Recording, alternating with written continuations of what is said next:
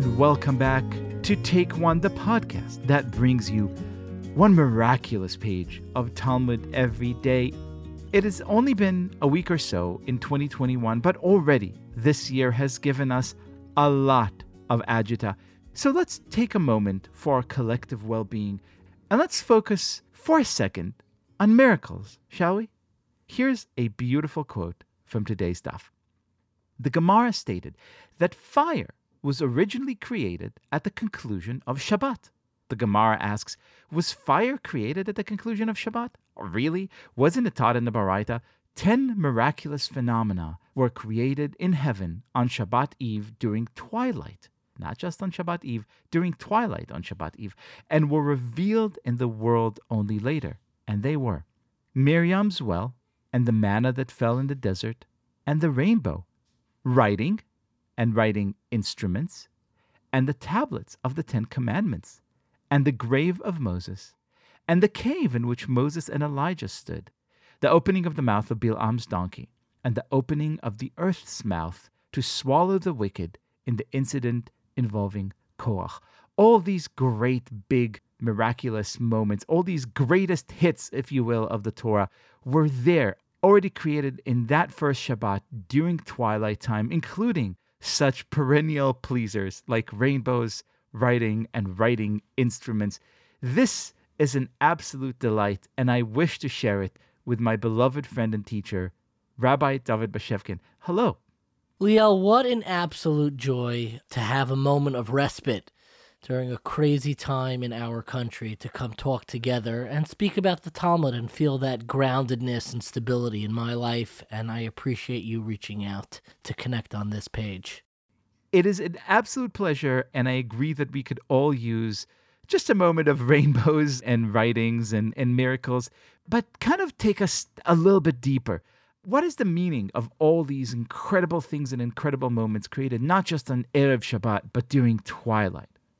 We could spend an hour on just this passage, as you can with nearly any Talmudic passage, but I think there are two specific points that are worth emphasizing without going into every single detail that's listed on this list. There is something representative of being created at the moment of twilight on between Friday and Shabbos, and what that represents, and what that could even mean for us today. And there's something else very important that we're going to speak about in a moment, about the fact that fire, as the Talmud concludes on this page, was created on Motzai Shabbos, meaning on Saturday night, right after Shabbos was completed.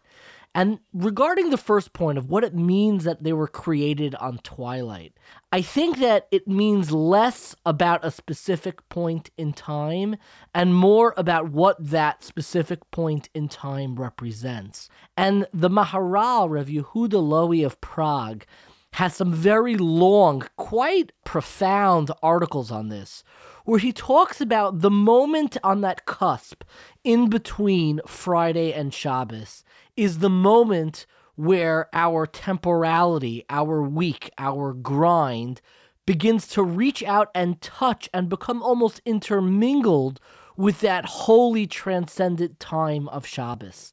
And what the Talmud is telling us over here is that it is in fact possible to create something that arises from that perfect intermingling of that ethereal holiness and that very worldly sense that we have during the week and during the grind and all of those things. And this list over here are these things that were deliberately created. They had to be created at that moment where the transcendent reaches out and touches the temporal world that we live in today. And if you go through the list, you will see all of these things have a common denominator. You have to dig a little bit deep, but they have that common denominator where it is of a temporal matter, a very worldly matter that is reaching out and almost transcending the very shackles of this world. You know, I love it. For example, writing, would be the classic example here. And this particular issue is the subject of the Phaedrus, the famous Platonic dialogue, in which we recognize that writing is a way to literally capture a moment in time in a way that transcends time itself. Exactly. And it allows you to kind of take this world and use the faculties of this world to transcend this world. It almost reminds me of like an M.C. Escher painting, where you're using the very articles of this world to transcend it.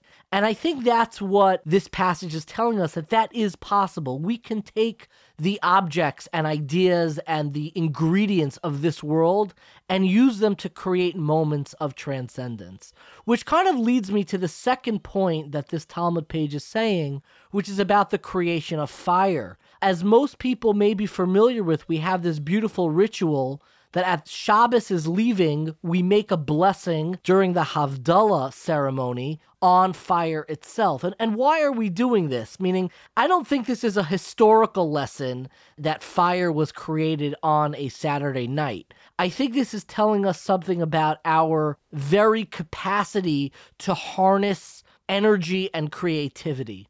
And it's a reminder that we leave as we exit every Shabbos and we begin to grab a hold of the steering wheels of energy and creating and building.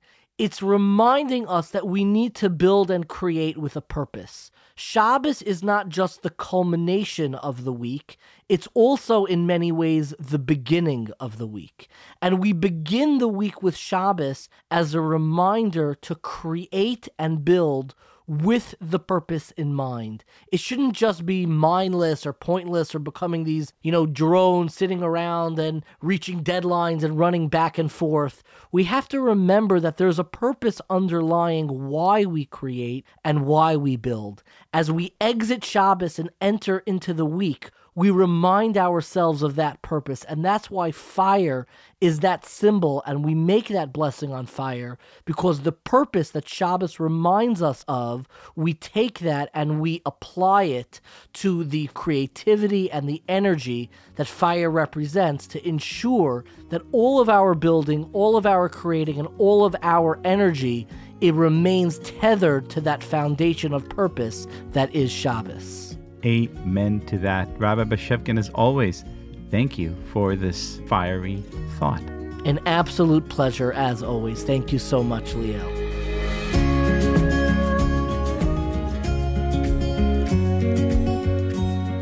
This has been Take One, a production of Tablet Magazine. If you enjoy this show, please go and rate and review us on iTunes or whatever platform you use to listen to podcasts. Each week, we'll be releasing new episodes, Monday through Friday, covering the entire weekly portion of Daf Yomi. I'm your host, Leah Leibowitz. Our producer is Josh Cross, and our editor is Paul Ruest. For more information, go to tabletmag.com/takeone or email us at takeone@tabletmag.com. I hope we've made your day a little bit more Talmudic, and we'll see you again soon.